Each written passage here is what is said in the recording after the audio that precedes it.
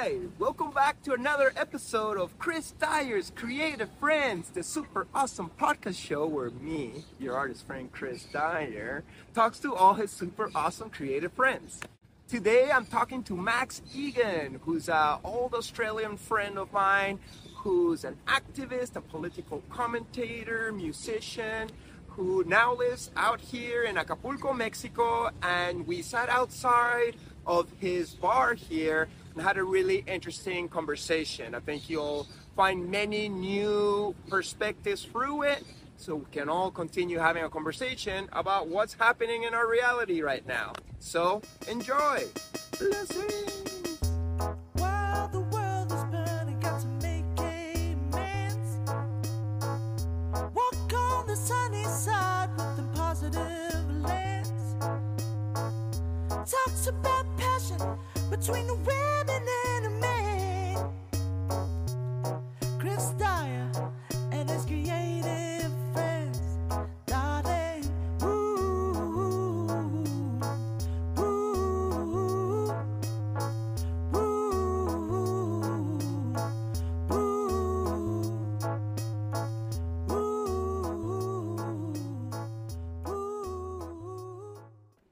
What's up, Max? Thanks for having me over here at your place.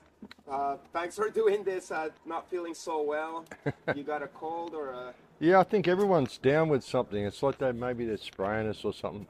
Yeah, you think? The sky's so blue. Yeah, well, I don't know. Something's going on. Most people at the conference seem to have something, so... Uh-huh. Well, maybe we're just like, mixing a lot of Could different be. kinds of bacteria from all around the world. Could be. So where are we right now?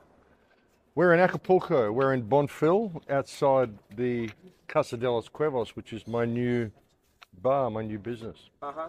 How is that? Like, how is it living out here? It's amazing. It's been really good. Like, to go from being a political refugee, sort of, political escapee from Australia, to owning a bar in Acapulco in just over 12 months is pretty amazing. And I didn't script any of it. I mean, you couldn't plan this, the way this has all happened. And it feels really good. Nice. Do you like living in Mexico? Is it Yeah. a happy, chill place? I love it. I love the people. I mean, Mexico, they say it's so dangerous. I think they say that because they don't want you to come here and figure out that the rest of the world needs to catch up to Mexico, Right. It's amazing. This community that I live in, Bonfil, is a really, really open community, really kind, really caring. All the locals are very supportive of me having this business, and it's great. It's really, really good. Yeah, noise like, oh, what's this foreigner doing here?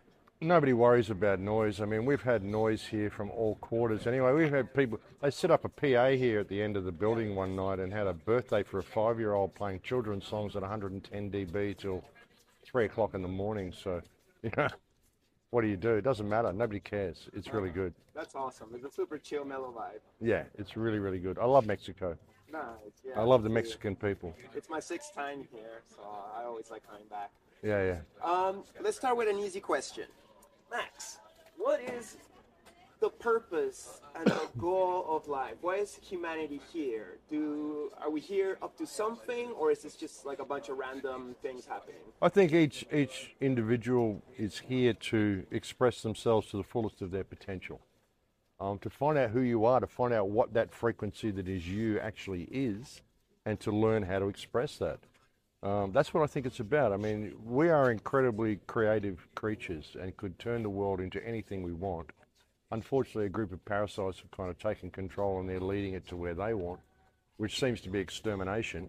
And I think even them doing that provides us an opportunity for us to remember who and what we are and to stand up and do something about this. And all we have to do to fix the world is to remember who and what we are. And, oh my God, I have value. I don't have any rulers. I don't have anyone who can control me because you're just the same as me.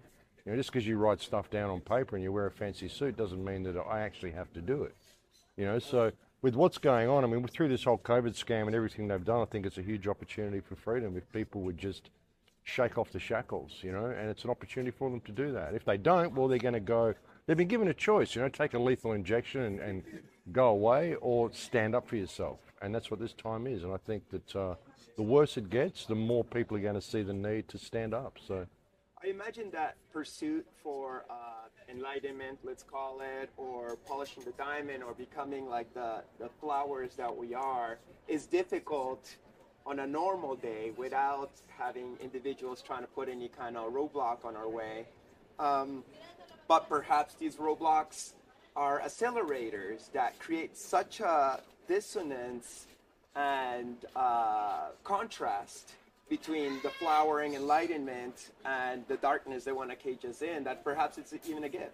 Well, yeah, it is. It is. It's an amazing time to be alive, because we were just sort of going along. People were just in this trance, just going along, doing what they're told, thinking that all of this stuff that they think is important, like going and working a job and getting a nice house with a big front door and all this sort of crap they think is actually important. Maybe this is helping them realize that it's not. It's about you. It's like I said, it's about finding the fullest of your potential and expressing that. And when people have been sort of corralled and just they're moving along like sheep for so many years, they need something to shock them out of that slumber. And that's what I think this whole COVID scam is. It's an opportunity for that to happen. Mm-hmm. Beautiful. So let's take it as a gift. So I personally am here for this event called Anarchapulco. I've never done an event like this before. I don't know if there's even a lot of events like this. Could you help us know what this is about? Could you tell us what Anarchapulco is about? Anarchapulco is anarchist, an anarchist society, anarchist community. And anarchism simply means without government, without rulers. That's all it means. So it's an opportunity for people to find themselves and express themselves and find a way through this. It's an opportunity for people to come together and network with each other and find out other ways they can operate outside the system. I mean, the system is the matrix. People's belief that the system is real, that's the matrix. People's belief in authority is the matrix. So Anarchapulco is exactly the opposite of that. It's completely freeing yourself from that mentality. It's open source, anarcho-capitalism, like you do what you can to survive, as long as you're not hurting anybody else, it's all good. And express yourself to the fullest of your potential. So that's what it's about. It's about bringing all those people together. There's all different speakers and different concepts, and I mean the crypto crew and all that sort of stuff. I'm not really I don't even understand cryptocurrency. I mean, I've got some, but I don't really even understand it. But a lot of the conference is focused on that. But mostly it's focused on freedom. It's focused on self-empowerment. It's focused on community projects, and just like not saying, can you just let me be free? Can you just let me get on with my life? No, it's just get on with your life. Be free and get on with your life. That's what it's about, and that's what we try to express at Anarchapulco. And it's been great this year. There's been so many new faces, and it's been really good. It's been really great to see the community come together, and like everyone's been gathering here at night, and we've been having these incredible experiences. And it's great. It's fantastic. I've liked it a lot so far. A wide diversity of points of views. It's not like it's all one kind of person with the same story. It's like, well, that's the thing. Everybody's got an idea. So whatever your idea is, put it on the table. Maybe someone will come along and say, hey, I've got something I can add to that. And it'll turn into something that you didn't even dream of. And it'll take on its own life and grow into something incredible. Right. I mean, we've got to find a way through this, but what that looks like, nobody really knows. Right. But this meeting of the minds, when we all come together and we respect each other and network with each other, and people give ideas to each other and bounce stuff off each other, it turns into something that we didn't even dream of. And that's what it's about, Right. It seems to be a general respect. Like, I don't agree with every single idea or theory that's thrown at me. Some are like, no, that's a little bit too far for me, or like, hey, there's something interesting there. But it's good to exchange with respect. Absolutely. Yeah, absolutely. I really like it. And I think there's like a little bit of a misunderstanding of what anarchy is. It feels like anarchy is like, oh, I do whatever the fuck I want. It's a free-for-all. Fuck everything. Nah, but it has not. a lot of respect for others and their own freedom to do whatever the fuck they want, right? Well, you think about what true law is, natural law. That God's law, whatever you want to call it, is do no harm. And that's really the only law that there is. And with the anarchist community, I mean, all the ideas that we've got, it's not chaos. People think anarchy is burning buildings and trashing cars and burning down governments and all this sort of stuff. It's not. It's simply not being with rulers and realizing that you are establishing enough integrity in yourself to be able to govern yourself. And it's helping people get that feeling. So Yeah, I mean that's what it's about, and anarchy is really the way the world should be run. It's natural law, you know. I mean, in an anarchist society, if you do the wrong thing by me, well, I'm going to hurt you. You know, that's the way it is. I'm going to do, you know, take revenge or exact restitution or whatever you want to call it. I wouldn't say take revenge, but you know, things can work themselves out. You don't need rulers, you don't need police, you don't need any of that shit. In a true anarchist society, nobody really hurts anybody because everybody knows that's the rules. You know, if you step on someone's toes, they might step back on you. So, and if you can help people and compliment people in what they do and improve their ideas by bouncing ideas off each other and being open to that, that's what it's about. I mean, we are capable of so much, and we could create any world we want if we were just left to our own devices to do it, and we operated in a situation of mutual respect. And that's what anarchy is. That's what anarchism is, and that's what this conference is about. I don't want to be pessimistic, but I personally find myself that there's most people or a lot of people are takers. And if they get a chance to steal or cheat or take for their own benefit, they would. How does that work into that anarchistic respect that we should all have? Like, would it even work when there's quote-unquote bad apples? Well, we have a society that keeps people suspended in a state of artificial scarcity through the money system, through what people believe is value. People don't understand how reality works. They don't understand what value is. So people are worried about money, they're worried about this, they're worried about that, because of what society has created. They've got this vision of what they need to be. They measure themselves up to standards which are given to them by society. They're not their standards. You know, they've got to have this, and they've got to have that, and they've got to have the new car and this and that and whatever. Once you get past that, and I think that's what a lot of this is about, is helping people get past that. You realise that none of that means anything. In a state of anarchy, in this society we want to create, it's a cooperative thing. So no one's in a state of scarcity. Everyone's in a state of abundance. I mean, abundance is our natural state. You know, it's just this particular money system that the government's got us enslaved to, where we live in a system of perpetual self-generating debt. You know, so we can get away from that. Even with the crypto crew, that's what a lot of that's about. Get out of that situation of self-generating debt and create your own abundance. You know, and that's what we're doing. So it's mainly that society that does that. It's not us. It's not, you know. So yeah. Well, I hope we can get there.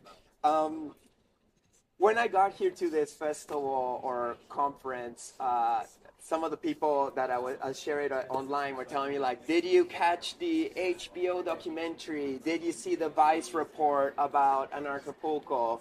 I haven't. I don't know much about it. Do you know much about it? What's that about? And well, it kind of, there was a documentary that was made. It kind of focused on a very small fringe section of the Anarchapulco group, and there was a lot of drama in that. And it kind of focused on that and tried to paint the whole anarchist movement and Anarchapulco itself in a pretty bad light. Okay.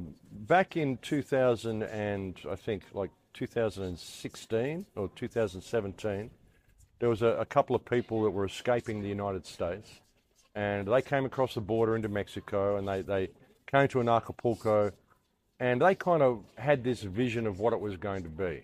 And they kind of, because they'd escaped and they were on the run and all this sort of stuff, they kind of considered themselves to be like, we're the main draw card. Well, no, you're just a couple of people that have come to the conference, you know. And so all this division started and blah, blah, blah. And one of them ended up like selling a lot of drugs and blah, blah, blah. Which, you know, you come to Mexico and you're going to set yourself up in your own business. Well, if it's selling drugs, this is not a good thing to do, you know. And he ended up getting shot. He ended up getting killed. We warned him, don't do this in Acapulco. Don't come here and deal drugs, because the cartels do that. And if you want to step on the cartel's toes, they're going to push back.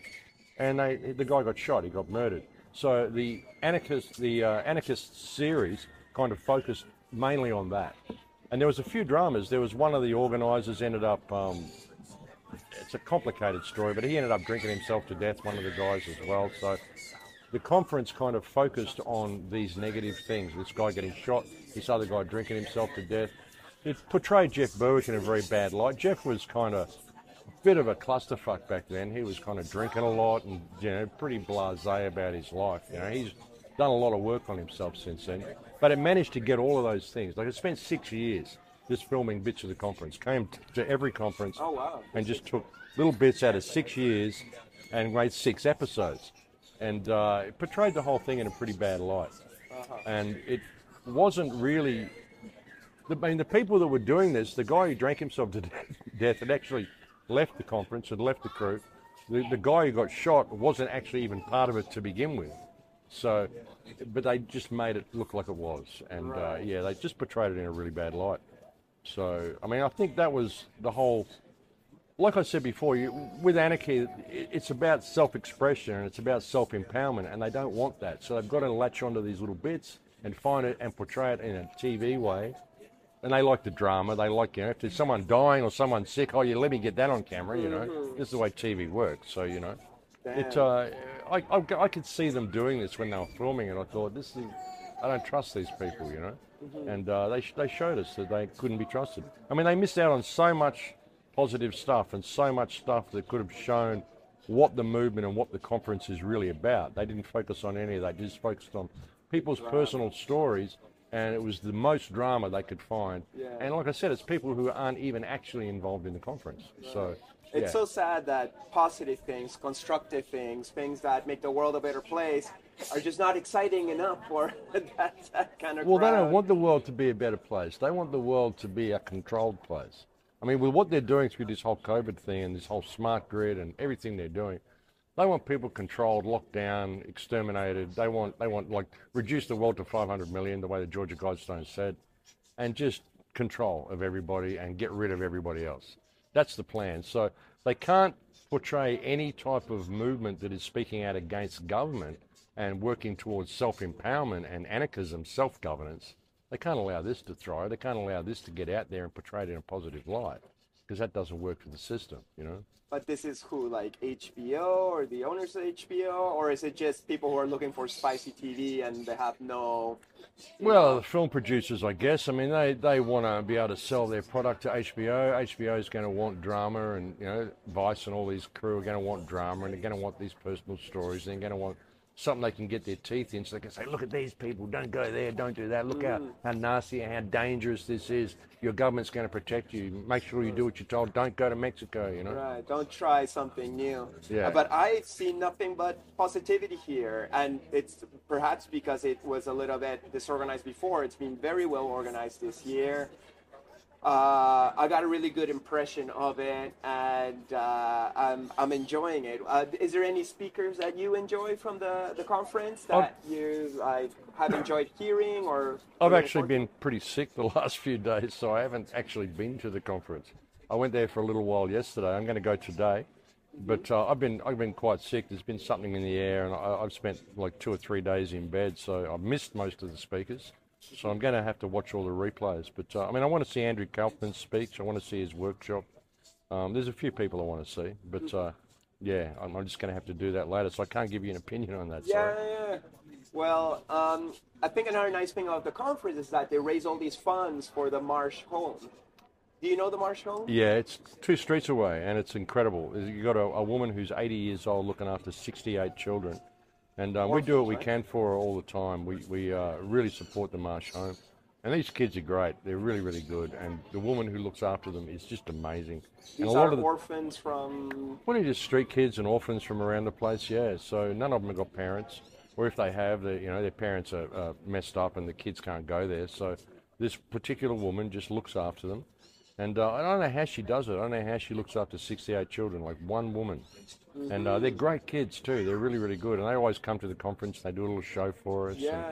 It's really good. So we do a lot of work for them, a lot of charity, and that's an ongoing thing all year. We're always doing stuff for the kids. So yeah. That's so nice. I went to give a speech yesterday for them, and I painted them a mural by the pool. I love your artwork, by the way, brother. Oh, thank you so much. Yeah. I'm happy to be here to be of service. So we actually met 2012 during the Australia Eclipse Festival. We were in Kuranda at Adam Scott Miller's gallery home, and Amanda Sage was teaching a workshop, and I was teaching a spray painting workshop, and you were hanging out. And we had a little bit of conversation, and you stuck out to me because you were telling me how I was not supposed to pay taxes. And I was like, what? I don't have to pay taxes? You're like, yeah, it's illegal and stuff. So I always thought like, well, like, I don't know how to pull that off, but here's a person who thinks differently. How was your life in Australia? Did you live in Kuranda? And what's actually like your job or your mission? Are you an activist? Are you a speaker? Or what's the thing that you do? And how was your life there? Well, I was a musician for years and years. When I was in my third year of high school, I just walked out of my high school and halfway through my exams in my third year. A lot of noise here this morning, folks. Yeah, Sorry about that. it's okay. Picked the perfect time for an interview. Well, it's more spice in our, you know. And Mexico, you know. Yeah. But I was a musician for a lot of years, and always lived like I said. I left school halfway through my exams in my third year of high school. I just thought, what am I doing here? And walked out. I'd already been kicked out of 4 schools by that time for arguing with my teachers. And I just became a musician, lived on the outside of society for most of my life. Then when 9/11 happened, I kind of put that aside and became an activist out of necessity because, okay, here's the big event we've been waiting for. This is going to usher in their new world order, you know. So then I just became an activist. And I've always had this saying that if you throw yourself to the wind, you can ride it. And I have no stake in the outcome of anything I do. I just sort of go with the flow and do what needs to be done and say what I feel needs to be said.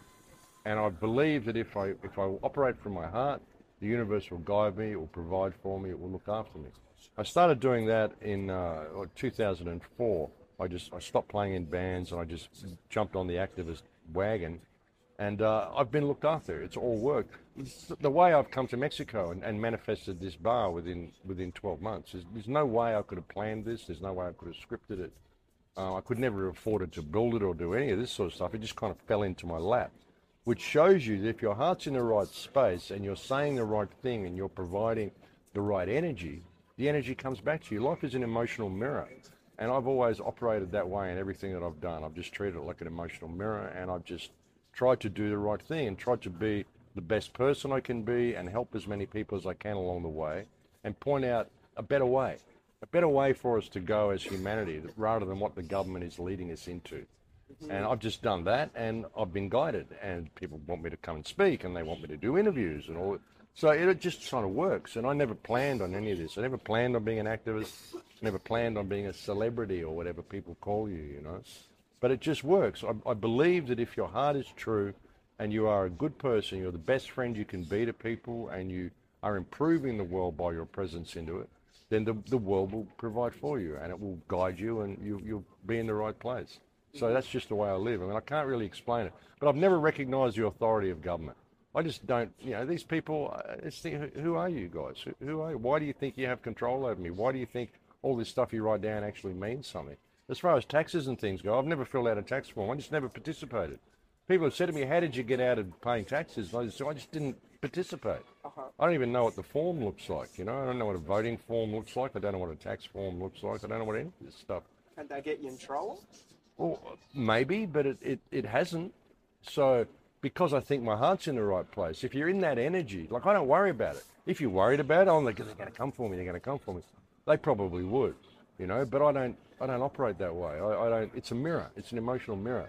Like I said, your natural state is abundance. And if your heart is in the right place and you're doing the right thing, I think the universe is going to mirror that back to you. Like when I got here, when I left Australia, I had this intuitive feeling that I had to leave, and I was fully prepped. I had 2 or 3 years worth of food. I've got everything good. I live out in the country. I'm good. If they shut the world down, I'm good. You know, I can walk into the forest and I'm good. But I just had this feeling, no, you've got to leave. You've got to get out of the country. I'm like, really? You know? And I sort of got it, and I booked a ticket and then cancelled, you know.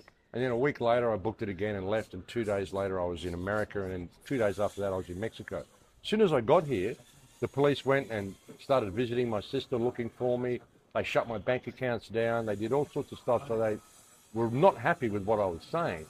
But Spirit told me, you've got to go now. You've got to go somewhere. And I arrived in Mexico, don't know the language, didn't even have an address, didn't have a phone number. I just said to a friend of mine, hey, I'm coming to Mexico. And he said, I've got you covered. I'll have someone pick you up. And I got here, trusted that was going to happen, and it did. And like I said, 12 months later, I'm here. I've got this bar, I've got my own business, all this stuff's going on that I could never have planned. Right. But I was prepared to just put my life aside, drop everything, and just walk into the void. And it was freaky doing it. Like, it was freaky leaving Australia. Excuse me. Freaky leaving Australia at that time because there was so much going on with the COVID lockdown and all that sort of stuff. I went through Brisbane Airport. It was empty. Like walking through this empty, dark airport. Wow. There's only lights on in the corridors that you're walking down. All the shops were closed. I saw 3 people at the ticket counter, 2 people on customs, and didn't see anybody else till I got to my gate. And there was 7 people at my gate. Wow. And we got on this huge airline. There was 8 of us. Was it illegal to fly at the time? It wasn't illegal. It was 2 weeks after I left. They brought in jab mandates for flying and all that sort of stuff. I had to get permission to leave. I had to apply to say I'm going overseas for a business opportunity, you know, and they would let me leave for doing that, but they wouldn't let you go out for a holiday or anything like that. You had to have a reason to leave the country. So someone sent me an invitation to the United States. So I said, well, I got a business invitation and applied for an exemption to leave. Even the fact that you're applying for an exemption to leave Australia, I mean, this is a good reason to leave, you know. Right. The fact that you've even got to do that. Yeah. And I just thought, wow, and it was freaky. It was really freaky walking onto that plane and not knowing what the future was going to be, not knowing if I was going to get picked up going through the airport, not knowing if I was even going to be able to go into the United States because I wasn't jabbed, you know. Right. So, but I just threw myself into it and got through and ended up here. And like I said, a few days after I got here, everything went crazy in Australia. They came looking for me, shut my bank accounts down, all sorts of stuff happened. Wow. So my intuition was right. To you? Why are you so dangerous to them? Well, because I don't like what I'm saying, you know. I'm trying to empower people into freedom, and I'm not recognising the authority of government. I never have. You know, these people are an invalid corporation, especially in Australia. I mean, government, and through the whole COVID scam, I mean, government is a group of people who are elected into positions of authority, into positions of power, positions of management, essentially. And they're doing a god-awful job. They've abused that authority. They've lied to people. They've destroyed lives through this whole COVID thing under the pretext of keeping people safe. So the way I look at it, they've all abdicated any privilege they ever had to govern to begin with. And governing is a privilege. You know, it's not a right, it's a privilege. We put these people into positions of management. They're supposed to do the right thing. But the problem is they're politicians. You know, that's what's wrong with government, is politicians. We need good managers if we're going to have government at all. I guess we need some sort of government because we've got these cities. I would like to see people re-educated to the point that they can govern themselves and manage things themselves. Government gets in the way of that. So they stop you doing everything that means anything, and they control. Like the other day, there was a leak here on the road, and I noticed there's a guy here fixing it. He's there, he's digging it up with a coal chisel. He's got thongs on and board shorts, and you know, he's got an angle grinder, and he's cutting pipes and stuff. In Australia, you'd need to have hard shoes, you need to have a hard hat, you need to have gloves, you need to have protective clothing, all these regulations. Government need so it costs like 5 times as much to do it, and it'd take 5 times as long because of all the regulations government put in place. Right. Which is all about controlling you. You can't just go and do it, you know. Here in Mexico, you just go and do it and fix it, you know. It needs to be done, so you do it. So you think there's zero good intention behind the managers? Like, yes. I want to make a lot of devil's advocate questions. Like, I agree with you in a lot of these points, but like, you know, maybe they got good intentions to keep people protected, or... I don't think so. I think that they're parasites. I think they're liars. I think that they are doing everything they can to control every aspect of the human experience. I have no faith in politicians at all. I think that every problem that we face in the world, doesn't matter what it is, it was legislated into existence. And when we try to fix those problems, we come against all this red tape and all this stuff we've got to do, which is all legislated to be there. You know, every problem is legislated into existence. It's deliberate, you know, and government don't serve the people, they serve themselves. I think of the world not as a system of countries and governments, but as one large holding company masquerading as a system of international governments and nations, but they all work together. It's a big people farm. Each country is like a department store, different franchise of the farm, and they all work together to control the people. They convince the people we need government to keep us protected and keep us safe. Well, who from? All the other governments. You know, they say China's going to come and invade the United States. Well, no, China's a country, doesn't give a shit about the United States. The Chinese government and the American government may face off against each other and convince the people that they're going to have a war and the people need them to keep them safe. It's a scam. The whole thing's a scam. It's just protection, a big protection racket, you know. And I think all politicians are involved in it. They pay themselves enormous amounts of money, and they just screw the whole world. And no, I don't trust any of them. I don't. Maybe some people enter politics with good intentions, but once they enter that system, the system is corrupt from its very core kernel. You know, it's not dysfunctional. It's not broken. It's doing exactly what it's supposed to do.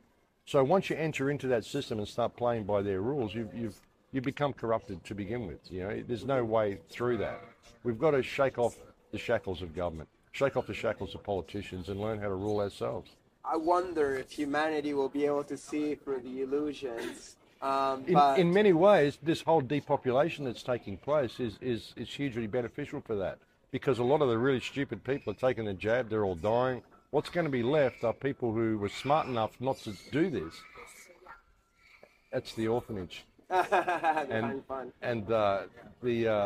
smart enough not to do that. So you're going to have a lot of really aware and empowered people that are going to be left at the end of this. So in many ways, I think they're destroying their own control system by doing it the way they're doing. Because the more dystopian they make it, the more people are waking up. And they've red-pilled most of the world. Yeah, I think a lot of people are realizing what's happening. But I really resonate with the whole thing that you were saying about leaving your country when your intuition told you, even though you had a nice setup. Because I myself, I owned my place in Canada, in Montreal. I was very comfortable. I had a good life, but I just could not support the vibration of Canada. And I just got out, moved to the States. Now I've just got a home in Florida and figuring out a new chapter of my life. But I lived in a basement in Denver for a whole year, and it was driving me crazy. And I was like, oh, why did I live my great Canadian life just because of my intuition? But I'm happy now, because the worse things get up there, the more I'm like, oh yeah, I cannot be under the thumb of some institution that doesn't even care that much about me. The problem is we have this idea, we have these plans, we have this stake in the outcome of our ideas, you know. When you change your life or you change something, you create a new idea or a new direction, you've created a new life, and we want to control that, and we think, okay, I'm going to do this, I'm going to go to Mexico, I'm going to do this and this and this, I'm going to end up here. You know, you have a stake in that. When it doesn't happen, you start stressing out. The more you stress out, the more the universe will give you more of that. Oh, you're stressed out, eh? Have a little bit more. Do you get it yet? You know what I mean? And so you've got to understand, when you do these things, you create a new vibration, you create a new life. You've got to let that life grow. And if you're open to it, it'll take you in directions you never even dreamed of. Like with me coming here and ended up with this bar in Bond. I went all over Mexico looking for somewhere to live and where I want to be happy, and ended up like back where I started and where I was supposed to be. So we have this stake in things, you know, and we've got to just let things grow organically and love it for its own life, you know, and not be too heavily focused on any type of outcome. Let it go where it wants to go. And that's what I think people should do, and that's what I've done. And I mean, that's what you end up in this place that you like and blah, blah, blah. So, you know, it kind of all works out if we can just let things grow and be open to the universe guiding us, you know. We have too much of an idea because of the parameters we're given to judge things by, and you know, we think we've got to end up in this place, you know, or I'm going to be safe, I need security, I need financial security, I need this or that. Rather than just, like you say, throw yourself to the wind. If you do, you can ride it, and it will take you places you never dreamed you could go. Right. You know, so that's what I think life is about. That's how you find yourself. Mm-hmm. You know, like there's no way I would have dreamed that I would end up here. Even 2 years ago, there's no way I dreamed I would even be in Mexico, living in Mexico. I mean, I come here for the conference every year, but what, living in Mexico? How is that ever going to happen, you know? Mm-hmm. And here I am, so yeah. Nice. Well, I'm happy for you. Yeah. It's good to trust God or the Great Spirit or destiny to take care of us. And it's also good to know that life isn't permanent. We all die. Life changes over and over again, and we can't just hold on to the idea of who we're supposed to be or what is a good life. Sometimes we gotta let it go, and perhaps life gives you something even better. Same with humanity. Like right now, we might be holding on to a certain way because we think it's so great, but perhaps it does have to go to shit in order to flower a new version that's more pure and less corrupted. I think in many ways, like human consciousness itself has reached a state of spiritual bankruptcy. You know, if you look at our society, it's pretty messed up, you know, and with the state of spiritual bankruptcy we're in, I mean, this had to happen.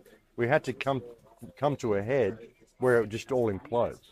And I can't see any other way to actually create a new system. I can't see any way to enter into this system and restructure it into what we want. I think this system has to completely implode and a phoenix will rise from the ashes. We just got to ensure that that's our phoenix and not theirs, you know. And that's what I think this is. But I think this had to happen. I don't think there's any other way out of this. You know, we've got to. We've done some pretty bad stuff collectively as a human species. We've kind of forgotten our path completely, and this is an opportunity for us to realise that and to come back onto our path and see what it really means to be human. You know, so it's an opportunity for all that to happen. So yeah, I mean, I think this is one of the greatest times in history to be alive. One of the most important times and one of the greatest. It's a time of absolute opportunity, a time where we could actually establish freedom. But it's a painful process. It's going to get ugly before that happens. It's like childbirth. It's a painful process, you know, but there's a new life being created here. And we're all doing it, you know. Nice. I'm happy for that and also nervous. Well, yeah. I heard that you used to have a YouTube channel and that got taken away from you. Am I in danger right now by talking to you on YouTube? Like, why Oh, yeah, you are.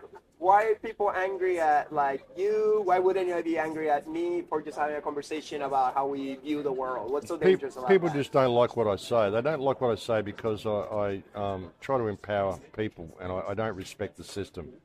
My YouTube channel was deleted. I had 238,000 subscribers on YouTube. That got deleted. I had like 26 million video views.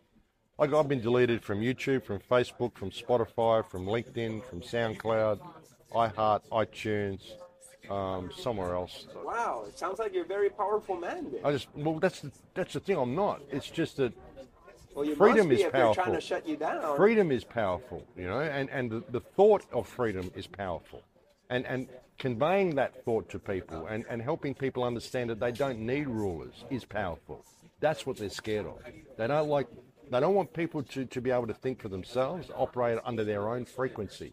They want permission. Can I please get on with my life? You know, can I please do this? Can I please do that? Rather than just doing it. And I've always been of the opinion that I just do it. It's a lot easier to get forgiveness than permission. So I just do stuff, you know. And they don't like that. That scares the hell out of them. So I guess that's why they've shut me down so much. They just don't want people getting this message. And you'll find that you'll probably get a strike on YouTube, or video will be deleted or whatever. Well, I think I'm very small potatoes for them. I don't reach that many people, and sometimes I complain like, I wish my talks reach more people, but then it's like, no. The universe gives you exactly what you do so you can reach enough and plant seeds without being shut down entirely, like perhaps happened to you, but you can never really be shut down entirely as long as you get a mouse. When they shut me down on YouTube, so many really big channels, like channels with 2 or 3 million subscribers, started getting little 10-minute sections of my talks and putting a little bit of music under them and posting them. And there was a couple of big channels. One of them wrote to me and said, "We're really sorry to see you go from YouTube, but the truth is like a spring, Max. You can't shut down the source of a spring. When you put a rock over the source of a spring, all that happens is it pops up 100 areas around the hill. And that's what's happening with your work." So by deleting me on YouTube, they actually sent my work viral all over the place. So it backfired against them because, you know, I really believe in the message that I put out. That's why it's been consistent for the last 15, 16 years. It's never changed. People sometimes say, "Where's all the new stuff, Max?" Well, what new stuff? What do you need new stuff? It's about freedom. That's what this is about, is freedom. That's all it's about, you know. So that wants to happen. That wants to get out there. People want to hear that. The world wants to be free. Human consciousness wants to be free. So certain things happen. I mean, when they shut me down, like I said, it just made my work go viral. So what's to stress about it? You know, I just continue doing what I do, and I know the universe will guide. The universe will provide. That's the way it works. So I don't have any stake in the outcome, you know. Right. And they kind of destroy themselves by trying to destroy the message, because the more they try to shut it down, the more people think, well, what's this guy saying? Why do they want to shut him down? So it just goes everywhere, and more people get it. So Right. they kind of shot themselves in the foot by doing that, you know. Everything happens just the way it has to happen. And from my plant medicine investigations, every time I go up to spirit, source, God, whatever you want to call it, and be like, the world's in a mess, what are we going to do? It's always like, chill, dude, I got this, you know. No one can stop me from going back to myself, I'm going to go back to myself, and this is just a beautiful plot with lots of ups and downs, very interesting and spicy, so I can have fun in this virtual reality game that I'm playing through all of you. It's like, See, people, all right. people have this fear of death. You know, they think, well, everything's going to go crazy and they're going to kill me, or, you know, something's going to happen. Death is the only part of life which is inevitable. That's what we came here to do. And so many people will do what they're told and they'll comply. I'm sorry, bit chesty today, but they'll comply with all this stuff the government says because, and the more crazy it gets, the more dystopian it gets. They just think, oh, I'll just comply a little more. If I comply, they'll eventually let me go back to normal. But what they're basically doing is getting themselves locked further and further into a cage. And they comply, and they're scared of actually standing up and breaking free because they just want to spend one more day in the prison. You know, it's crazy, you know, because it's a prison. We're living in a prison. And we've done some pretty horrible things. Like I said, the human race collectively has reached a point of spiritual bankruptcy. So this has to happen. So what is it really about? What is this whole experience about? Perhaps it's about how you leave the realm. What energetic state are you in? Are you prepared to sacrifice? Because every time you comply with something that you know is wrong, you give away a little bit more of your soul, a little bit more of yourself. You end up just this thing completely bereft of who you are, locked into a cage, walking between the lines, doing what you're told, because you're so scared of leaving the prison. You know, but you're going to leave the prison one day anyway. That's what you came here to do. You came here to die. It's the information that you get along the way and how much you grow along the way. And what if this is just the exam and the main event is later? Your main event comes after this. What if this is just a 3D video game, you know, and you know, it's about what you do with it, and it's about how much you are prepared to sacrifice who you are to remain locked in this video game. Are you prepared to go further and further into the cage? You know, so that's the way I kind of look at it, you know. And I'm not going to go into the cage at all. This is one of the reasons why I left Australia, because if they come for me, I'm not going with you. I'm not going to the police station. You're not going to arrest me. I'm not doing any of that stuff. We're going to fight to the death right here and now, you know. And I'm not prepared to, I thought, well, I can't do that there. I'm not prepared to make my last stand there because there's too much more I need to say. This whole transition that's happening, there needs to be a narrator for it, you know. And maybe that's part of my role, other people as well. But, you know, there's a lot of information that people can get through this which could empower the human species and lead the human species back to a path of freedom. So that's what I feel I'm trying to do. That's what my role is. I mean, that's what everybody's role is if they would just pick up the torch. So that's the attitude that I have towards it anyway. I have no stake in this. So you're only here for a breath. I mean, you're not going to live forever. So why on earth would you comply to the point that you become a slave because you just want to stay in the prison? You know, I don't care about the prison. I'll just get on with my life, and I'll try to empower everybody that I can around me and do the right thing in all that I do. And that's the way I'm going to live it. If people want to stop me, well, you'll have to do it physically because I'm not backing down, you know. Yeah, that's the way I approach it anyway. Well, it seems like when we talk about alternative points of views of what's happening in society, names are thrown on us like conspiracy theory and whatnot. But then there's like very big, obvious groups of people postulating very radical changes in the world with, you know, excuses of good intentions. The one that I always bring up to, like, say, like my parents and my family is like, can you please go and look into the World Economic Forum? Can you look at what they're saying? Because it's not making me feel very comfortable, this whole thing of like, you'll own nothing and be happy. And they're all like, oh, Chris, you're just, you know, don't worry about it. That's conspiracy theories. Like, no, it's on their webpage. It's on their speeches. They're talking about it. Can you please tell my parents and my normal friends out there, what is this group and what are they doing and what's their intention and goal? Well, they're removing all freedom from everybody. And through the whole guise of climate change and all this sort of crap, the 15-minute cities, energy compliant homes. Who are these people? The World Economic Forum, Klaus Schwab and the Bilderbergs, and I mean, there's a group of nefarious people that sit behind all governments. Leaders from all these different countries, right? Well, the leaders of all these countries, a lot of the leaders from a lot of the countries now are all young global leaders trained by the World Economic Forum. So you've got people empowering our nations that are all supporting a foreign power, which is a foreign corporate power. It's not even a foreign country. It's a foreign corporate power, which has this particular idea for what humanity should be doing. based on their models, which is all based on this whole economic system again. They want everybody controlled. They want everybody controlled in every aspect, even your dreams, your thoughts, everything. They Digital want you in IDs. 15-minute cities, digital IDs. That's something with Australia as well. Like apparently, if I go back to Australia again, they want to bring in a digital ID by May the 1st. Oh wow, that quick. Huh? That quickly, yeah. Canada's So working on it too. I won't be able to even leave the country without a digital ID, and I don't want a digital ID.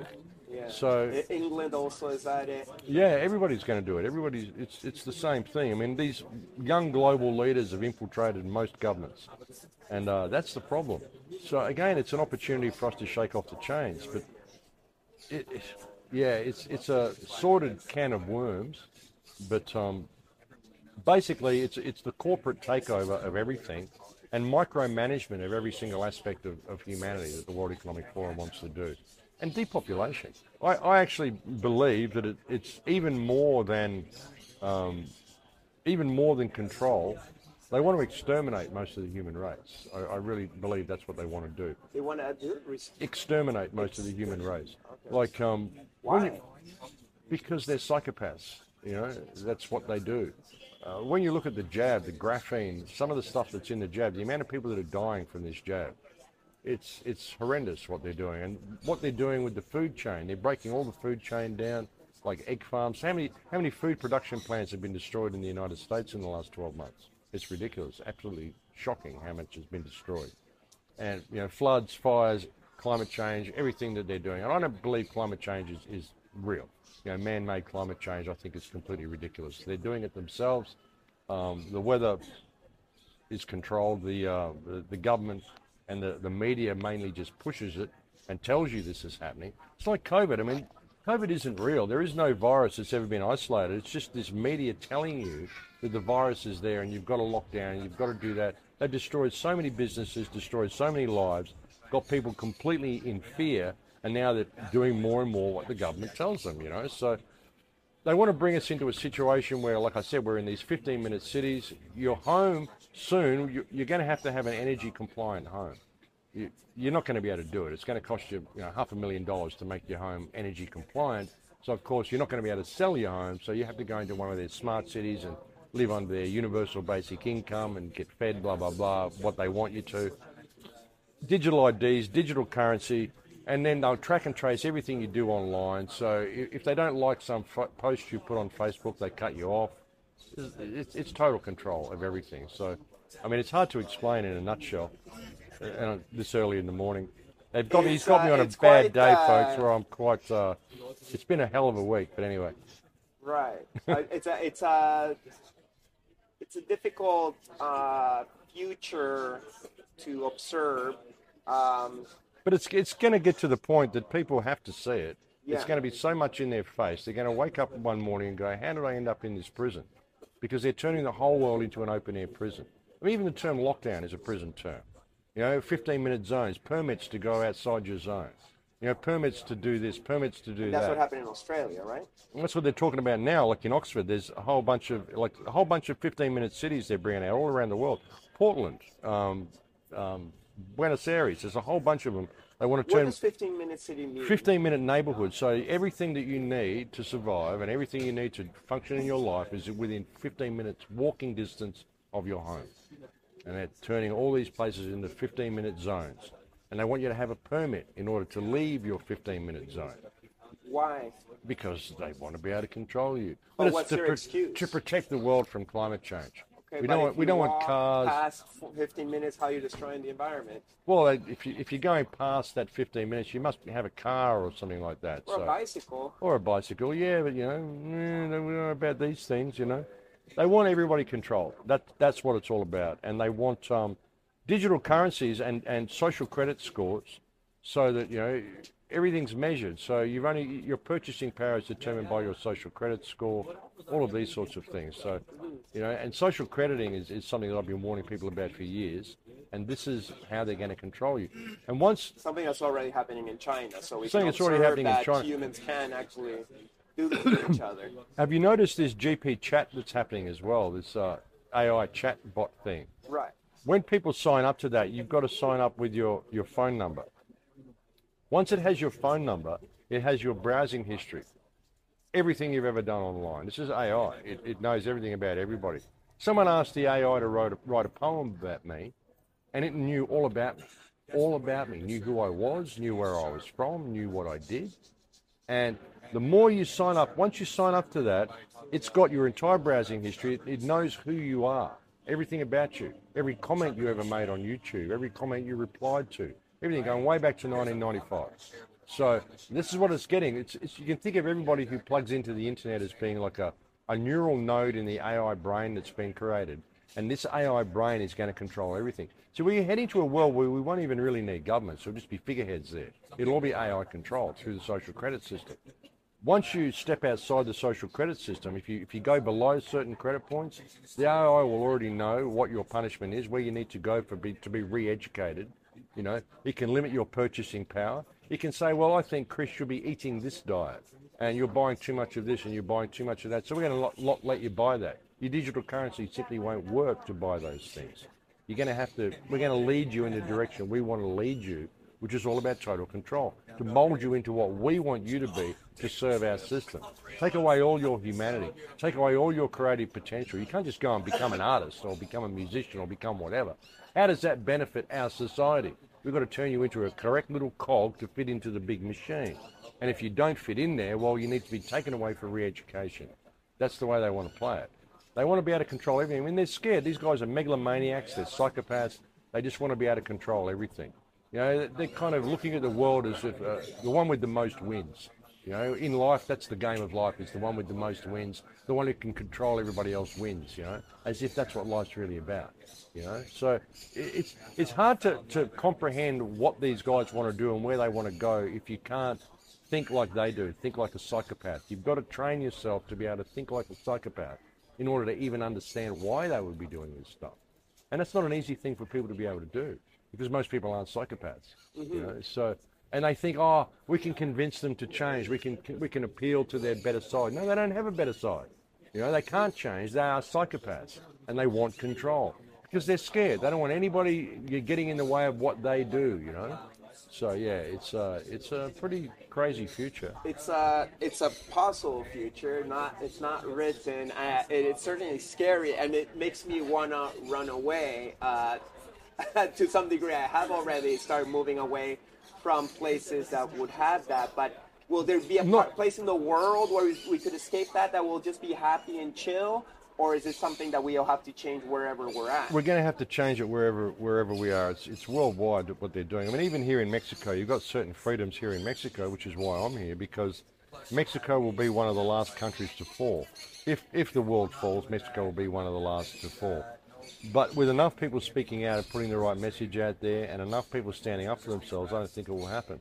We've got to put common unity back in community. We've got to start helping each other, supporting each other, working cooperatively, which is what this whole anarchist convention is all about, you know, working cooperatively. They want us competing with each other, and they want us dependent upon the system. So the best thing to do is to just walk away from it. Just the system is a fiction. The whole thing is a fiction. The matrix, like I said, is people's belief that the system is real. The people's belief that someone can write something down on paper and call it law, and you actually got to do that. Why? You know, if it goes against the one universal law of do no harm, then how is it law? You know, so people don't think that way. So it's an opportunity for that. But yeah, I mean, they're trying to corral us and control us into this thing, and it's coming to every country. Like even the stuff that they've done in Mexico here, they're now different strokes for different folks. The people in Mexico are very rebellious. You can't push them too hard; they push back. But what they've done is they've done things like. Now they brought in a couple of months ago where if you want to have a new internet account in Mexico, you've got to supply them with a tax number. They did that because most people in Mexico don't even have bank accounts. Like at least half the population don't have bank accounts. So how are you ever going to bring in a smart currency in Mexico? But they're all addicted to the internet. They're all addicted to their cell phones. So if they want to, and they change accounts all the time, you're moving and blah, blah, blah, new things, you got a new account, you know. So when you open a new account, you've got to have a tax number. In order to have a tax number, of course, you've got to have a bank account to have it hooked up to. So you're going to have to go and open a bank account. Once you've got a bank account, well, we can hook you up to this digital smart currency. So, you know, it's the way they do it. Different strokes for different folks. So it's coming all around the world. But again, it's an opportunity for people to see it. So I think the world will overcome this. I don't think they're going to win. but it's going to get ugly. It's going to get uglier than what it already is. Do you think people got power, and do we have to actually physically fight It each may come to other in order to stop this, or is there some kind of Gandhi-ish spiritual way to vibe out the positive world we want? It may come to the fact that it may come to the point that you have to fight simply because of the order followers, the police, the military, these people who are just brain dead enough to keep following orders that these politicians give them. But I mean, if enough people were to simply stop complying, like now, enough people were to get it and simply walk away from the system and begin supporting each other, like I said, put common unity back in community, then I don't think we would need to fight. I think we could just change. I mean, I've often said if people had that epiphany and just went, oh my God, I have value. I know what I am now. I remember who and what I am. I know what it means to be human. And you don't have any authority over me. I can just do the right thing in all that I do and the world will change. If people just had that epiphany, we could change the world in a day.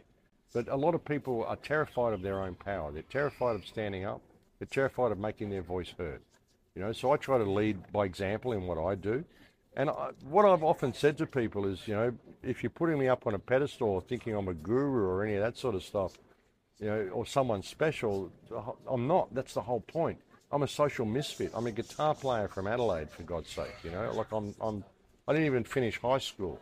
You don't have to be anything special in order to make a difference. You've just got to speak your truth and know who and what you are. If you know who and what you are and you speak that truth and you act in integrity in what you do, you'll change the world. And if everybody did that, we'd change it in a day. It's really that simple. You know, if enough people stood up and just said, hey, we're not doing this anymore, they would fall into the shadows, these people, because they're scared. They can't exercise their authority unless people believe that authority is real to begin with. And it's not, you know. So, you know, it's just the concept of authority, the idea of authority, the matrix, you know, that's what the matrix is, you know. Yeah, totally. I'm going to let this truck go by if he's going to go by. Maybe he's just going to park there. Noisy morning, hey? Noisy morning for an interview. Yeah, but it's chill. I like it. It's all the beautiful sounds of your neighborhood. I hope your coffee didn't get too cold. It's freezing. Sorry. I kept on wanting to tell you, like, hey, don't forget your coffee. It's tea, but it's all good. Oh, okay, cool. It's like chai? Just tea. Hey, amigo.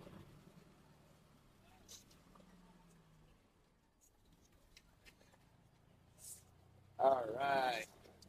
So I just want to like backtrack a little bit to the part of the last couple years. I'm trying to avoid certain words, perhaps, just because it doesn't get too flagged. But you were saying that it was all a scam, and perhaps like when some of my friends watches this or my mom's watches it, be like, oh, why is he saying that? Like they might not understand because they perhaps only saw the news or they heard a lot of their friends getting sick. Perhaps one or two even died. How could it be a scam if all these things obviously happened in the world the last couple of years? Like, what's your perspective on it? How did we get tricked, and how can we all be so convinced that something actually did happen that was worth removing a lot of our freedoms in order to protect us? Well, you know, media can do incredible things. You know, media spin will do just about anything. When you think of COVID, when they said 2 weeks to flatten the curve, I went, here it is, this is never going to go away. A lot of us called it as soon as it happened. COVID, it's never been isolated or proven to exist. If you look at some of the work that's come out on virology and terrain theory, you realize that even the whole concept of infectious viruses is an unproven science. You know, like they'll say this and the viruses affect you and blah, blah, blah, but contagion has never been proven. If you look at university studies where they've tried to even get horses to catch colds from each other, they can't. You know, your body has detoxes. It has a detox because it feels other body having a detox nearby. So it's kind of that's the way we work. With COVID, what they did was by isolating people, locking them down at home, and saying we need to protect the elderly, they basically killed the elderly, locked these people into nursing homes. They fed so many of them midazolam, which is an end-of-life drug, and they killed people. People were going into hospital. One guy went into hospital with a broken arm, ended up dying of COVID in hospital. How does that happen? You know, They give them these drugs, they isolate them, they put them on ventilators, and they kill them. Everything was COVID. Anything that you could die in a car accident and it would be a COVID death. Because they test you after you're dead, they test you with their PCR, which isn't a test. A PCR is not a test. It's a polymerase chain reaction. A polymerase chain reaction test. How does that work? It's not. That's why they say PCR test. So they don't tell you it's actually a polymerase chain reaction. What they do is they get a molecule and they amplify it till they've got more and more of it, enough to work with. That's all a PCR is. It's an amplification process. I might want to look at some particular cell in your body. So I can do a test, I can find that cell, that I can amplify it to the point that I've got enough to look at under a microscope and work with it. That's what a PCR does. It's not a test for anything. And the guy who invented it, who happened to die in 2019, just before COVID, said that it's not a test for anything. So when you look at what they did, how they destroyed people in nursing homes, in every death they accounted for COVID. And that's how they did it. That's how they got the numbers up. That's how they got the fear into the public mind. It's not proven. COVID has never been proven to exist. In order to even develop a vaccine, you need to have a virus isolate. There's no virus isolate. You can talk to the Australian Medical Organisation, the US, British, European, whatever. Show me some of the virus. Show me an isolate of the virus. And they can't.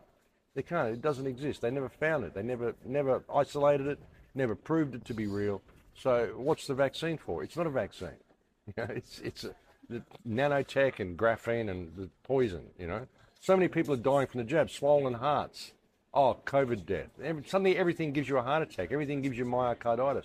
Myocarditis is now like a household word. 3 years ago, no one had ever heard of myocarditis. It was a disease that happens, but it wasn't like it was commonly known. Now everybody knows about it, This is how they've done it. Is it being correlated, the heart issues and all the jabs that just went down the last year? The media will tell you, no, there's no connection. People are dying of everything. People are dying from bending down to tie their shoelaces. They're dying from falling asleep in front of the TV. They're dying from straining on the toilet. They're dying from digging in the garden, getting myocarditis from digging in the garden. Dying from climate change. Now, hot weather can kill you. Cold weather can kill you. It's crazy. Everything can kill you now. But anything, not the jab. It's not the jab. It's anything but the jab. Come on. At least it came out that it didn't really work. It didn't stop it, and it didn't stop it passing it to others.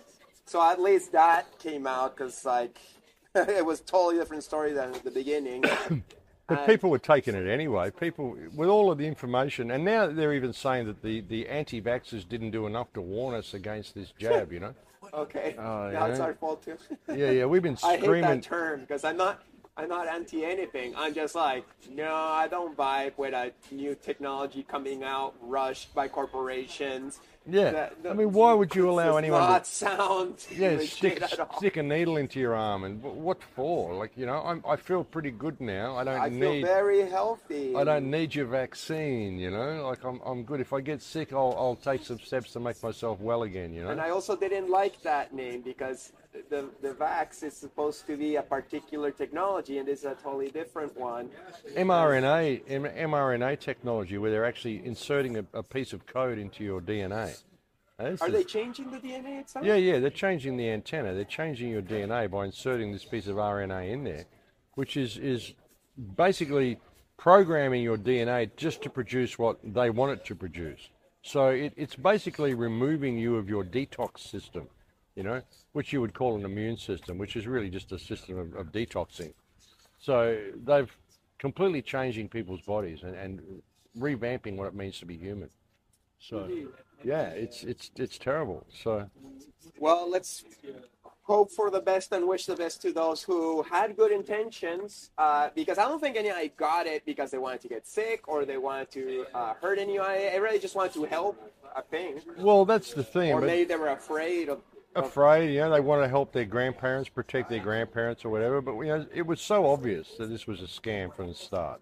Really, if you can look at the world through the right type of eyes, we've been calling this, we've been saying they're going to do this. They had the World Economic Forum had a tabletop exercise in 2019 called, Oh, what was it called? I can't remember. I can't remember the Yeah. name either. Event 201. Event. Event 201, where they actually had a tabletop exercise where they, what would we do in the event of a coronavirus outbreak? With the Johns Hopkins University Yeah, backing it, right? I mean, they did all that in 2019. So, I mean, they planned it. What's the chances of them having that tabletop exercise and then a couple of months later this happens? There's a law in Germany. It's suspicious, but you bring this up and all of a sudden you're a lunatic. There's a law in Germany that was just brought to my attention the other day, yesterday or the day before. There's been a law of reparation and damages from World War II that was put in place in 1952, whereby you can't sue certain companies, you can't take out lawsuits against certain companies for certain damages that were done during World War II. They upgraded that law in 2019 in Germany to include vaccines, to include vaccine damage, to take effect in 2024, next year, okay? Why would they do that? Everyone in Germany is saying, well, they've changed this World War II law to add vaccines to it. This was in 2019, and it takes effect in 2024. So, and we've been saying for a long time, once this jab really starts taking effect in people, you're going to start seeing mass die-offs. And we've seen a lot of people die in the last couple of years. But I think that's going to escalate next year. And so what are the chances that before COVID was even discovered or declared, Germany would put this new piece of legislation into that World War II legislation to cover vaccine damage? So you can't sue against vaccine damage starting in 2024. But I didn't know COVID was coming. Oh, it's just a surprise pandemic. Really? You know? There's so much out there to show that they planned this. This is all contrived, and it's all about depopulation and control, you know? And, you know, the fear of COVID, the fear of this, the fear of that, you're just a big bag of germs. You don't want to go out and associate with anybody, you know? And the isolation, social crediting, the masks, all this stuff. The masks were to develop, and while people were locked down, they were putting out all this 5G infrastructure, which is all surveillance, making people wear masks to see how compliant they are, but also to perfect the surveillance system. So it just needs a partial of your face to be able to recognise you. And Do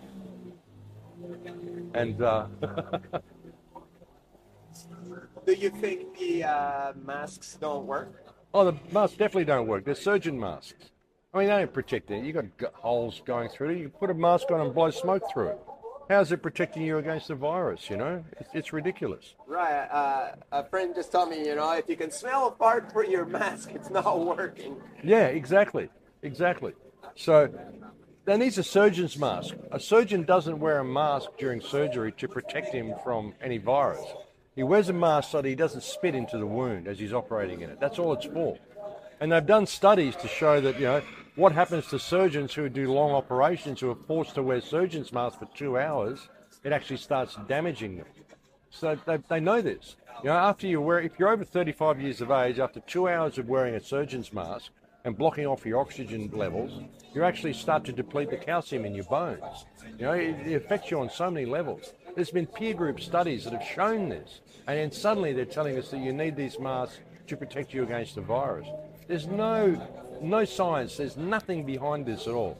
There's nothing they can show you which will prove that this mask will protect you from anything, because that isn't even what a surgeon's mask is for, you know. So certainly not the piece of cloth with 2 strings with big holes and air coming in and out. Like, yeah, it seems kind of like. The crazy part as well, some people are saying this has been done from this virus was constructed in a biolab and escaped from a biolab, you know. This is one of the stories that's been going around as well. It was manufactured in Ukraine or China or whatever. And you say to these people, okay, so you think it was constructed and escaped from a biolab. In a biolab, people wear these huge hazmat suits and these big respirators and blah, blah, blah. And you're telling me the virus escaped when they had all that protective gear on. And so you're going to wear a little surgeon's mask to protect you, really. You know, I mean, how do you weigh up that mentality, honestly, you know? Right, but, you know, you hear something so many times and you see it all around you, and if you dare to be like, hey, that thing don't work, it's like people feel attacked. Like, it's like, hey, like, let's have a conversation. I was always hoping, like, hey, can we get just 2 doctors on TV? One that thinks it doesn't work, one that thinks it does, and can they have a conversation and then we listen to them and see what makes more sense? They won't let that happen. They won't let any debate happen because they're afraid. Because if the debate does happen on public TV, they don't have a leg to stand on. So they just shut everybody down. Any doctor who spoke out against it, any nurse who spoke out against it, anybody who tried to speak out against COVID, they just called you a conspiracy theorist and shut you down. Shut your channel down, shut your business down. Doctors have been deregistered for even suggesting that COVID isn't real. You know, I mean, the science is settled. Suddenly, science has become a tool of oppression. You know, and this is not what science has never settled. That's the nature of science. Science is about asking questions. You know, if you can't ask questions, well, how is it science? Yeah, well, this is all a very difficult topic because, like, it had the world split apart. Maybe now things have mellowed out a little bit and we're okay listening to the other side and having a conversation. But at the time, it was really hard to, like, have those conversations with people that we love in our life because they kind of felt, you know, they felt attacked in their beliefs and they felt attacked if you didn't respect their boundaries that they needed. And, well... It's unfortunate. This is why I've often said you've got to be able to detach from people that you know and people that you love as much as you love them and know them and be there for them and help them, whatever. But you've got to be able to detach because everybody's on their own life path. Everybody's on their own life journey. And some people are just going to do it, and that's the way it's going to be, and you're going to lose these people, and that's just the way it is. You got to kind of just respect them and their beliefs to do whatever they want, in the same way that you'd hope they respect you. Yeah, because it's your life path, it's your life journey that this is, and this is the culmination of everything. This is the big moment. This is it's almost like Judgment Day, you know. It's the season finale of humans. Yeah, pretty much, you know. And you've got to detach from this. Even if you want to get biblical about it, it says in the end times, you know, people will be disconnected from their families and you know, father and wife and husbands and, you know, everyone will be split asunder, you know, and you've just got to deal with that because it's your journey, your particular journey. Like I've said, this life is about you becoming all you can possibly be and you know, having your soul expansion happen, you know, so, and every time you comply with a little bit of this, you lose a little bit more of your soul. And all I can do is offer a perspective to people. I mean, if you want to take the jab, that's your business. You can go and take it. I'm just going to offer you a perspective because I think it helps. And I think that you have an opportunity here to change your perspective and to learn what it means to be you. You've got an opportunity here to really step into your own power, you know, rather than giving that power away to government, giving that power away to media. And for those that are going to do it, well, they're going to do it. And that's okay. If you think of this as just being a single consciousness, there's only really one of us here. Everybody is a thought in the mind of God. It's just a fractal reality of different frequencies of consciousness. Perhaps there's a form of soul purification happening, where all of these dysfunctional bits are going to take the jab, they're going to drop by the wayside, and what's going to be left is this divinity of human spirit, this divinity of human consciousness, this essence, this distilled divinity. That's what you're going to end up with at the end of it. But like I said, humankind in general is at a point of spiritual bankruptcy. So there's a lot of baggage that's got to fall away. That might be part of your family. It might be someone that you know and love. And that's okay. It's okay. That's their choice. That's their path to do that. You can't have attachment to that because ultimately you come here by yourself. You come here alone. You leave the realm alone. And all you take with you is the information that you've gathered along the way. How much you've improved things. How much you've purified your own soul, your own essence through this path, you know. So that's really what it's about, and it's important to keep that sort of a focus. I mean, I want as many people to make it through as possible because I love people, I love consciousness, and the more people that make it through, the greater chance we have of creating this golden age that we want to move into. So, you know, I don't want people to die, but it's their choice. I can't stop them. I can't make you comply with what I think is going on. It's up to you. It's your path. It's your journey. You know. Right. Respect. Do you think there's a good chance that we might succeed as humanity? I do. You know, tell me about the possible golden age. Well, I don't know what it looks like, but I think it doesn't look anything like this. Like I said, this system has to implode, and it's getting to the point with the whole smart grid and everything they're doing. Like, you're going to have to disconnect from this system completely because you're not going to be able to purchase anything or do anything without your digital ID, without your social credits, without your smart cash and all this sort of stuff. So when it gets to that point that you can't even go and purchase anything, you can't even go and purchase art supplies, well, you better know how to go and get different barks and different muds and make your own dyes and make your own stuff if you want to do your artwork. Right. I've often said you've got to get to the point where you've got your life skills back in place. So you can walk into the forest with a knife and a piece of rope and you can survive. You know how to build a shelter, you know how to hunt, you know how to fish, you know how to grow, whatever it is you do, you can survive outside the system. But you're going to have to be completely outside the system, virtually living like the Amish, even more so than the Amish, because you're not going to be able to buy tools, you're not going to be able to buy any of this stuff. You're going to need all your life skills intact. So, But can you do that in the middle of a city? no, you can't in a city, which is why they've controlled it and moved us into cities. Cities are completely dysfunctional. Cities are not something that we would ever have come up with by a natural... I mean, living as hunters and gatherers and things, how do we ever come up with cities where we're all living in these big concrete jungles and we're all truckatarians? We're all living off the food trucks. It doesn't matter, you know, what you do, whether you're a vegetarian or a meat eater or a vegan or whatever. If you're not doing it yourself, if you're going buying it from the supermarket, you're a truckatarian. You know, and all they got to do is stop the food trucks, and that's it. Truckatarian. I never heard that one. It makes sense. Well, yeah, we got a world of truckatarians, and that's what cities are for. They all live off the food trucks. No one has any life skills anymore. They've purposely gotten rid of people's life skills. And every time you lose, you get a convenience. Every time you get a little personal assistant or some little convenient tool that does something for you, you lose another skill, you know. And those skills are what made us. They're what brought us here, you know, these life skills. And this society, we've had all of these removed from us. So now's an opportunity to get those back. And if you don't have them, well, you're going to have to go into their system. So, yeah, it's kind of freaky, but it's an opportunity, you know. Damn. Well, I'm not trying to depress you. I'm not depressed. It just made my to-do list super huge. And my to-do list is already kind of complicated. And all I really want to do is sit in my studio and paint. Yeah. And forget the world and Yeah. be of service and share my expression and Yeah. share these conversations and stuff. But the world seems to get in the way all the time. Yeah, And that's just life, I guess. Well, it's the life that they create for you. You know, it's the world. They want to limit your potential and everything. They want to limit all creative potential. They want you, like I said, a functional cog in the big machine. That's what they want. And if you're not a functional cog supporting their agenda, well, you know, they don't want you doing artwork unless it's their type of artwork. You can do posters for the World Economic Forum, telling people how good they are. You know, that might be good for them. But so they don't want you just expressing yourself. They don't want people expressing themselves. They don't want people bringing beauty into the world. They want to turn it into what they want it, and they want it all regimented, controlled, everyone walking between the lines. So, because they're in fear, they're scared. They're scared of anyone ever doing anything against them or getting tabs on them.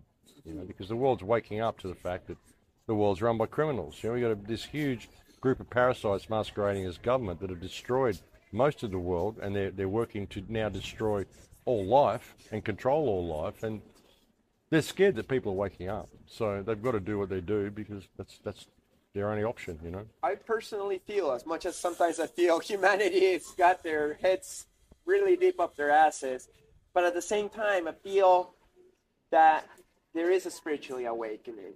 Like there is a spirit that's recognizing more and more that we're past matter, that there's another dimension, and I don't think no technology can stop that spirit from awakening and really cage it, or at least cage it forever. And perhaps we can just really use technology in positive ways. Like AI doesn't have to be negative. Nothing has to be negative. Technology that we're using right now can spread medicine and good vibes and positivity. Yeah, it can. There's nothing essentially wrong with technology. It's just that the fact that we are giving everything to the technology. We're allowing it to do everything for us. We're not working in a symbiotic relationship with the technology. We're allowing it to control us and do everything for us. That's the problem. You know, when you look at AI and where it's going, AI is controlling virtually every aspect of our lives, and it's getting more and more that way. We could, like I said, we could work in harmony with it, but people simply aren't prepared to for the most part. They just give all their skills away.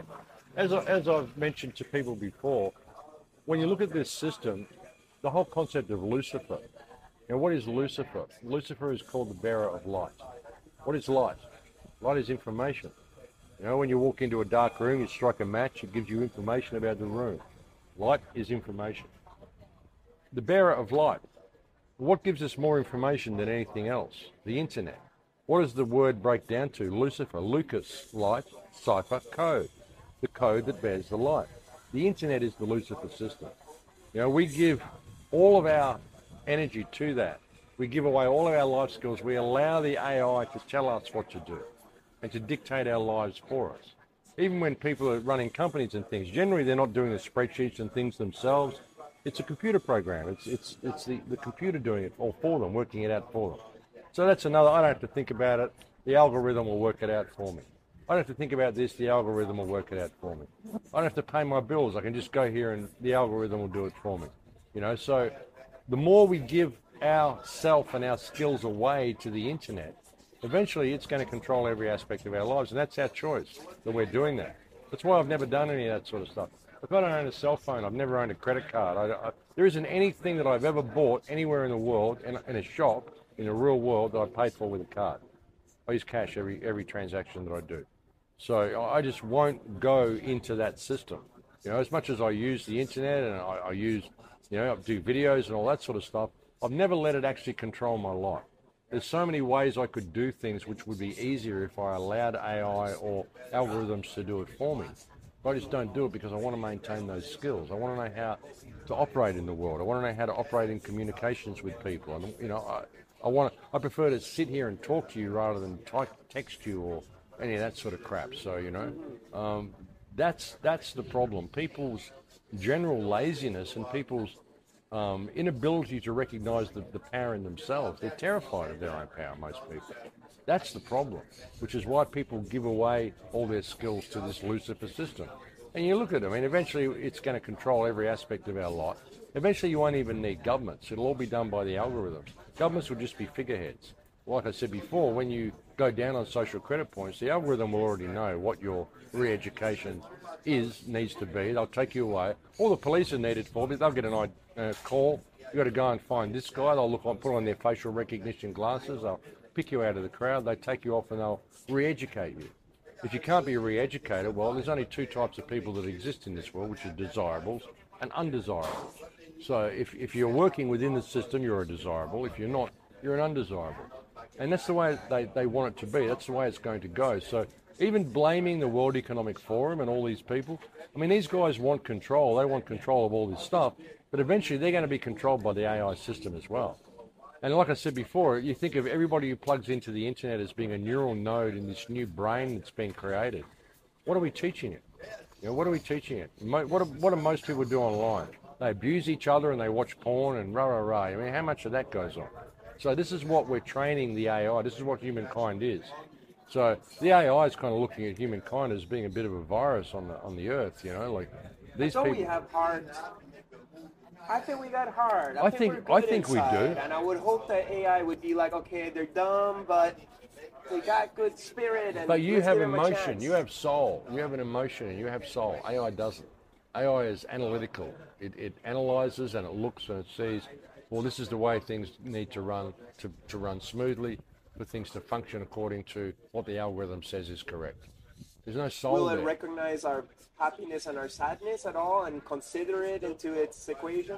Well, it'll recognize happiness and sadness, and it will work to make you happy by supplying everything for you, so you don't have to think about it. You know, but by giving us some soma or something. Yeah, exactly. So, world. You know, I see it as an opportunity to break away from the whole thing, brother, that's happening here. You know, and like I said, we could use the system and the AI system to our benefit, but the more we automate things is the problem. You know, automation, and every time we do that, we're giving away life skills, and you know, that's the problem. Well, you know, it's like how can the AI see you as being a responsible human being if you're not prepared to take that responsibility? If you're going to give away, if you're going to ask it how to do everything, how is it ever going to see you as being anything but a child? You know what I mean? So that's the problem with it.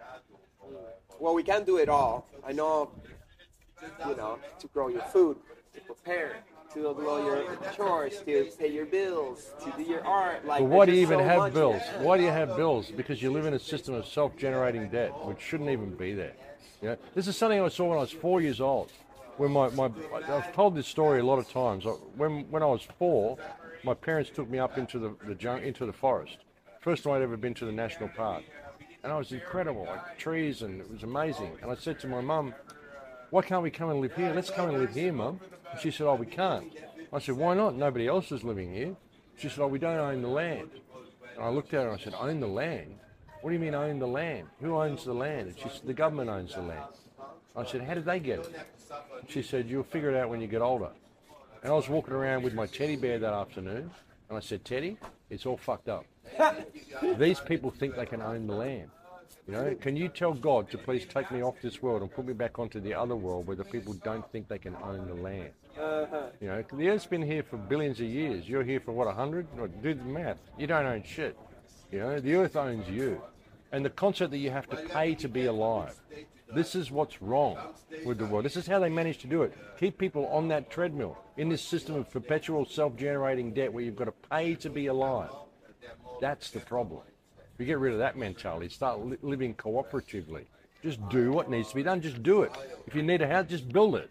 You know, why do you need to buy the materials? Just go chop a tree down or make some mud bricks or whatever and just build it where you want to build it, you know? What's the problem with doing that? That's the way it used to be, I'm sure.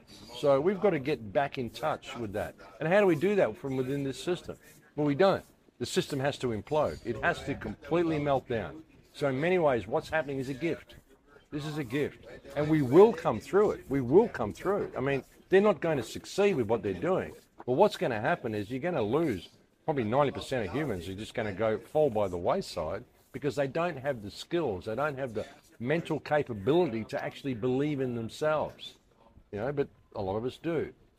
And how do we do that? How do we create the world we want when there's all these, you know, as much as I love them, there's all these intellectual fools out there who believe the government's real and believe that you've got to walk in these guidelines and work by these parameters. How can we ever do it? How can we ever build this golden age that we want with all these morons around us, honestly? So you've got to give them the opportunity. Do you want to grow? Do you want to grow into what it means to be human? Or do you want to take the poison and just fade away? Because, you know, as much as I love people, it's in everybody's benefit if they just take the poison and fade away. You know, as much as I love people and I don't want them to die, but it's their choice. It's their choice to do this, you know. So, you know, what do you do? What do you do? I mean, in a state of spiritual bankruptcy that we're currently in, humankind has to be given this choice. How do you depopulate in an ethical way? You might even think this is ethical, but ultimately they're given the choice. I mean, I didn't do it. You didn't do it. A lot of people didn't do it. All the media bombardment and propaganda and all this shit, a lot of us just said, "Hey, no, we're not going there." But a lot of them didn't. A lot of them just went there. Well, okay, that's your choice. Like I said, it's an individual path. So in many ways, this had to happen. And I see a bright future coming. What it looks like, what the golden age will look like, it won't look like this. It will be starting from scratch. But hopefully, when we're in that place of maybe the rainbow gathering type of crew, we're all sitting around a campfire meditating, and we start operating cooperatively, and we start building a new type of culture. It'll be, if we're working in an anarchist mentality where we're feeding ideas off each other, we're just building these things, we've got no idea where they're going to go, but it turns into something incredible that we never even planned because we're open to ideas from other people. You can't do that in this society. So how do you get there? This society has to implode. So this is a gift.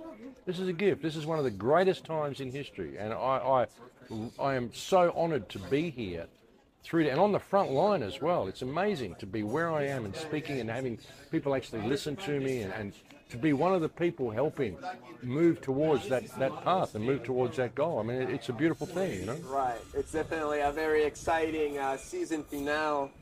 And, yeah, it seems I got my work cut out for me. I think we all do. And all we can hold on is to optimism that, you know, this is meant to be, and may it be difficult. Better times will come through. We're coming to the end of our conversation. Is there any final words of wisdom or advice you'd have for anybody out there listening? The key to getting through this is to participate in life, participate in your own life, to see what's happening. You can't just sit there and think, oh, it's all going to be great. You know, you've got to realise that It's your individual path, and you need to participate in what direction that goes in. And you've been given a choice to do that. Even if you decide to sit there and just be all lovey-dovey and meditate and think it's all going to go away, well, you're probably going to get caught up in the grind. You've got to get back in touch with what it means to be human. This is the greatest opportunity you've ever had in life to do that.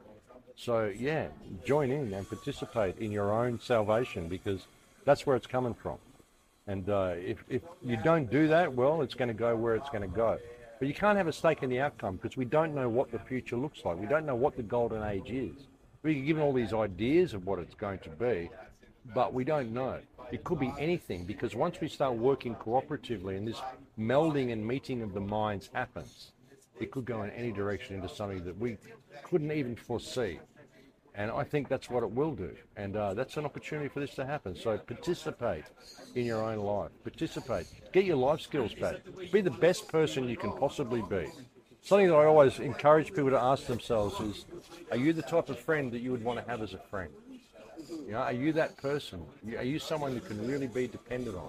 If you can be that person and inspire other people by your presence, just by your clarity, your mental clarity, your willingness to help others, and your just be an inspirational person. Being that person, being the best you can possibly be, inspires everybody around you to emulate that, and that's what will change the world. Beautiful. Well, thank you so much, Max. I really appreciate your time. Woo! And and thank you guys too for tuning to another week of Chris Dyer's Creative Friends. Please make sure to like, comment, subscribe, share this along so more people can hear this conversation. And I'll see you next time. Blessings! Thank you so much, Max. My pleasure, brother. Appreciate your Thank you. words. That was so cool. Thank you, brother. Next episode, Sebastian Coolidge. And that's when these ideas could come through, like unfiltered from like the universe or something. And I always felt like there was like this spiral about 3 a.m. above me, and it would just start. Maybe it's because I'm thinking that it happens, but it would feel like this universe spiral was like coming through like a tornado, and it would just like spiral in these like ideas, and they would like hit me, and they still do. Like they hit me like almost was like I'm being shocked by like lightning or something. And it was like, boom, this idea would hit. So please make sure to subscribe, like, comment, and share. Big thanks, and see you next episode.